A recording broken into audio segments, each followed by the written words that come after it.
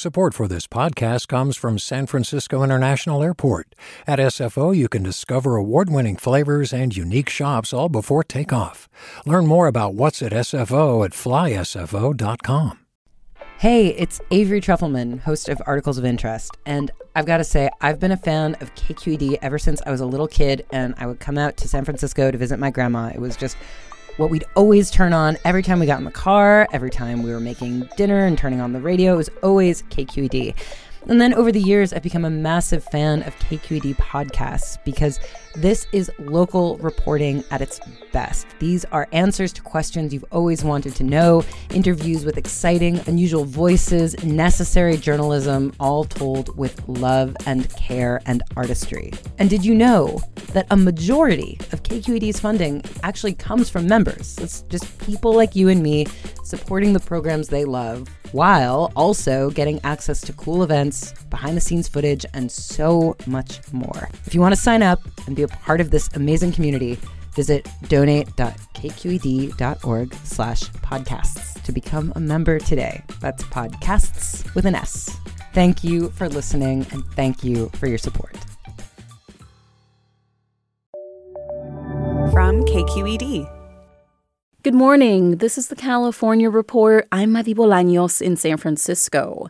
It's the first morning since a stretch of the I-10 Freeway near downtown Los Angeles reopened. The freeway was damaged by a fire and had been completely shut down in both directions for just over a week. Joining us near the damaged portion of the 10 freeway with the latest is my California Report colleague, Saul Gonzalez. Hey, Saul. Hey, Madi. So what does traffic look like right now? Well, I don't know if you can hear it, but it's a quintessential LA sound right now, which is freeway traffic flowing freely. The freeway is completely up and running in both east and west. It actually opened even earlier this morning. It opened last night. And freeway traffic seems to be flowing pretty smoothly right now, although there probably will be congestion later on in the morning.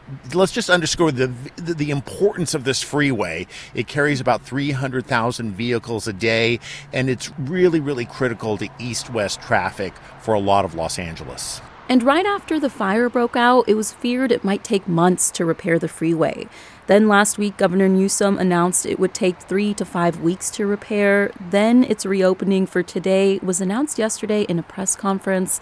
And as you mentioned, it actually ended up reopening yesterday. How did this get done so quickly? Well, two big reasons, Madi. Number one, the damage to the freeway was not as bad as originally feared. Several freeway support columns were scorched, but not the freeway road itself, so that did not have to be taken down. And officials are also crediting around-the-clock work involving some 250 workers to get the 10 freeway up and running again. Here's Governor Gavin Newsom speaking about that at a press conference yesterday. This was a union job, and they came in weeks and weeks ahead of schedule. And so you can be assured of one thing: safety first, quality, foundational in this effort. It wasn't just speed that we were after. We wanted to make sure this thing was safe. Now, Governor Newsom said that although the freeway is safe to drive, there's still a lot more repair work to do, so there will probably be some additional freeway closures in the coming weeks and maybe even months. And how have LA residents handled the closure? Well, Madi, it's certainly caused a lot of commuting headaches for a lot of Angelenos in the past week, but it really wasn't the kind of congestion apocalypse some people expected. I think people heeded a lot of warnings to, if at all possible, work from home, don't come into the office or into the workplace, and a lot of people turned to mass transit, and Metro, the regional mass transit agency, said it saw a really healthy spike in ridership over the last few days. And what about the investigation into the cause of the fire? Well, investigators believe the fire was caused by an arsonist who set the blaze that spread to wooden pallets and really mass amounts of sanitizer that were being stored in a facility under the 10 freeway. Over the weekend, authorities released a grainy photo of an individual they're describing as a person of interest in the fire investigation. He's a 6-foot-tall man between the ages of 30 and 35, but there's no more information about a suspect or a motive at this moment. That was the California Report's Saul Gonzalez reporting near the 10 freeway in LA. Thank you so much, Saul. Thank you, Madi.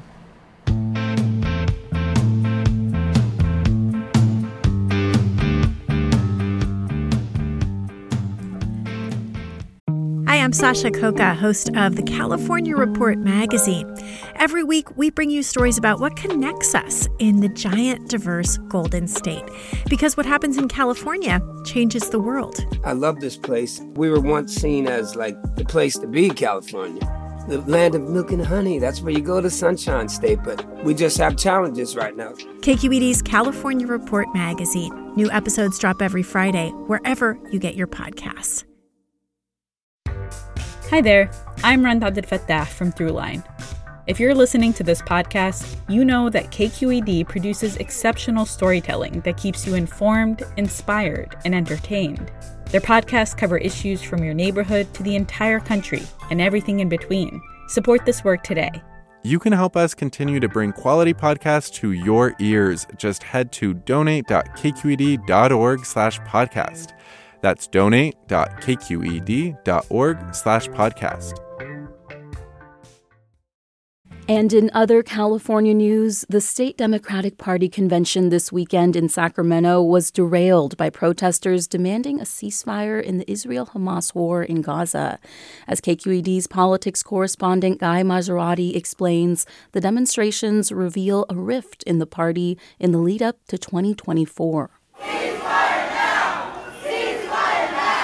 Protests began on Saturday as Democratic candidates for U.S. Senate made their pitch to delegates, drowning out Congress members Adam Schiff and Katie Porter. I respect your opinions, and I have heard you. I would ask you to allow me to please finish my remarks. The protest exposed a rift in the state's U.S. Senate race between Schiff and Porter, who both oppose a ceasefire, and Congresswoman Barbara Lee, who supports it. And yes, I am calling for a ceasefire now. Protester Seema Badar says Democrats should ignore the ceasefire calls at their own electoral peril. It's important for them to hear that these are the people that are going to be electing them and that this is what we want. The people want a ceasefire now. The demonstration swelled throughout the day. Protesters surged into the convention center, and party officials eventually shut down the convention. Leaders of the state legislative Jewish caucus denounced the demonstrations, saying in a statement that a number of Jewish delegates felt unsafe, and adding, quote, "We must never allow the Democratic Party to be unsafe for anyone." For the California Report, I'm Guy Marzorati in Sacramento. Thousands of pediatric RSV shots are being shipped nationwide, including here in California. As LAist senior health reporter Jackie Fortier found, some say it's too little, too late. The CDC announced 77,000 doses of the shot will be dispersed immediately as RSV cases climb. Orange County pediatrician Eric Ball says it's not enough. There's about 10,000 babies born each day. So even releasing 77,000 new doses is only about enough for a week's worth of babies. And we have an entire winter's worth of RSV season to worry about. The shot provides protection against the respiratory virus for about 5 months, long enough to get vulnerable babies through their first RSV exposure. But commercial insurance plans don't have to cover it until next fall. Right now, some parents have to pay $500 for the shot out of pocket or skip it and hope their baby isn't hospitalized. RSV is the leading reason babies under a year old end up in the hospital. An estimated 100 to 300 infants die from it in the U.S. every year. For the California Report, I'm Jackie Fortier in Los Angeles.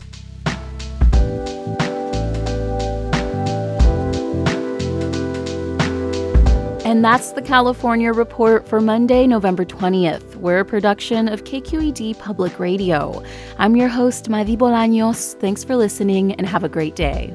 Support for the California Report comes from Hint, fruit-infused water with no sugar or diet sweeteners with more than 25 flavors including watermelon and pineapple, in stores or delivered from hintwater.com. Stanford Medicine, comprising its School of Medicine and adult and children's health systems, working together to advance knowledge and improve lives. StanfordMedicine.org. And Eric and Wendy Schmidt, whose philanthropy includes Schmidt Ocean Institute, advancing the frontiers of ocean science, exploration, and discovery, on the web at schmidtocean.org. Do you love learning about the San Francisco Bay Area? Its history, its people, its unique blend of cultures? Then you should check out the Bay Curious book.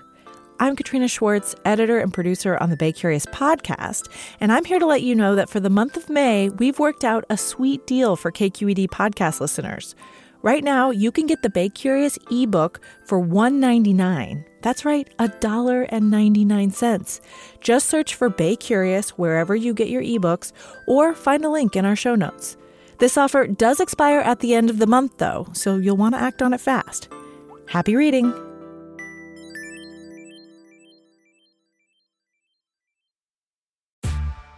Hey there, this is Brittany Luce from NPR's It's Been a Minute. KQED's podcasts like The Bay, Bay Curious, Mind Shift, Right Nowish, and more all tell the stories of the Bay and beyond with reliable, human-centered journalism. They aim to inspire, make you think, entertain, and expand your understanding of the place you call home. Here's how you can support podcasting at KQED. Showing your support is easy, and you can join Brittany in supporting KQED Podcast too at donate.kqed.org/podcast. That's donate.kqed.org/podcast.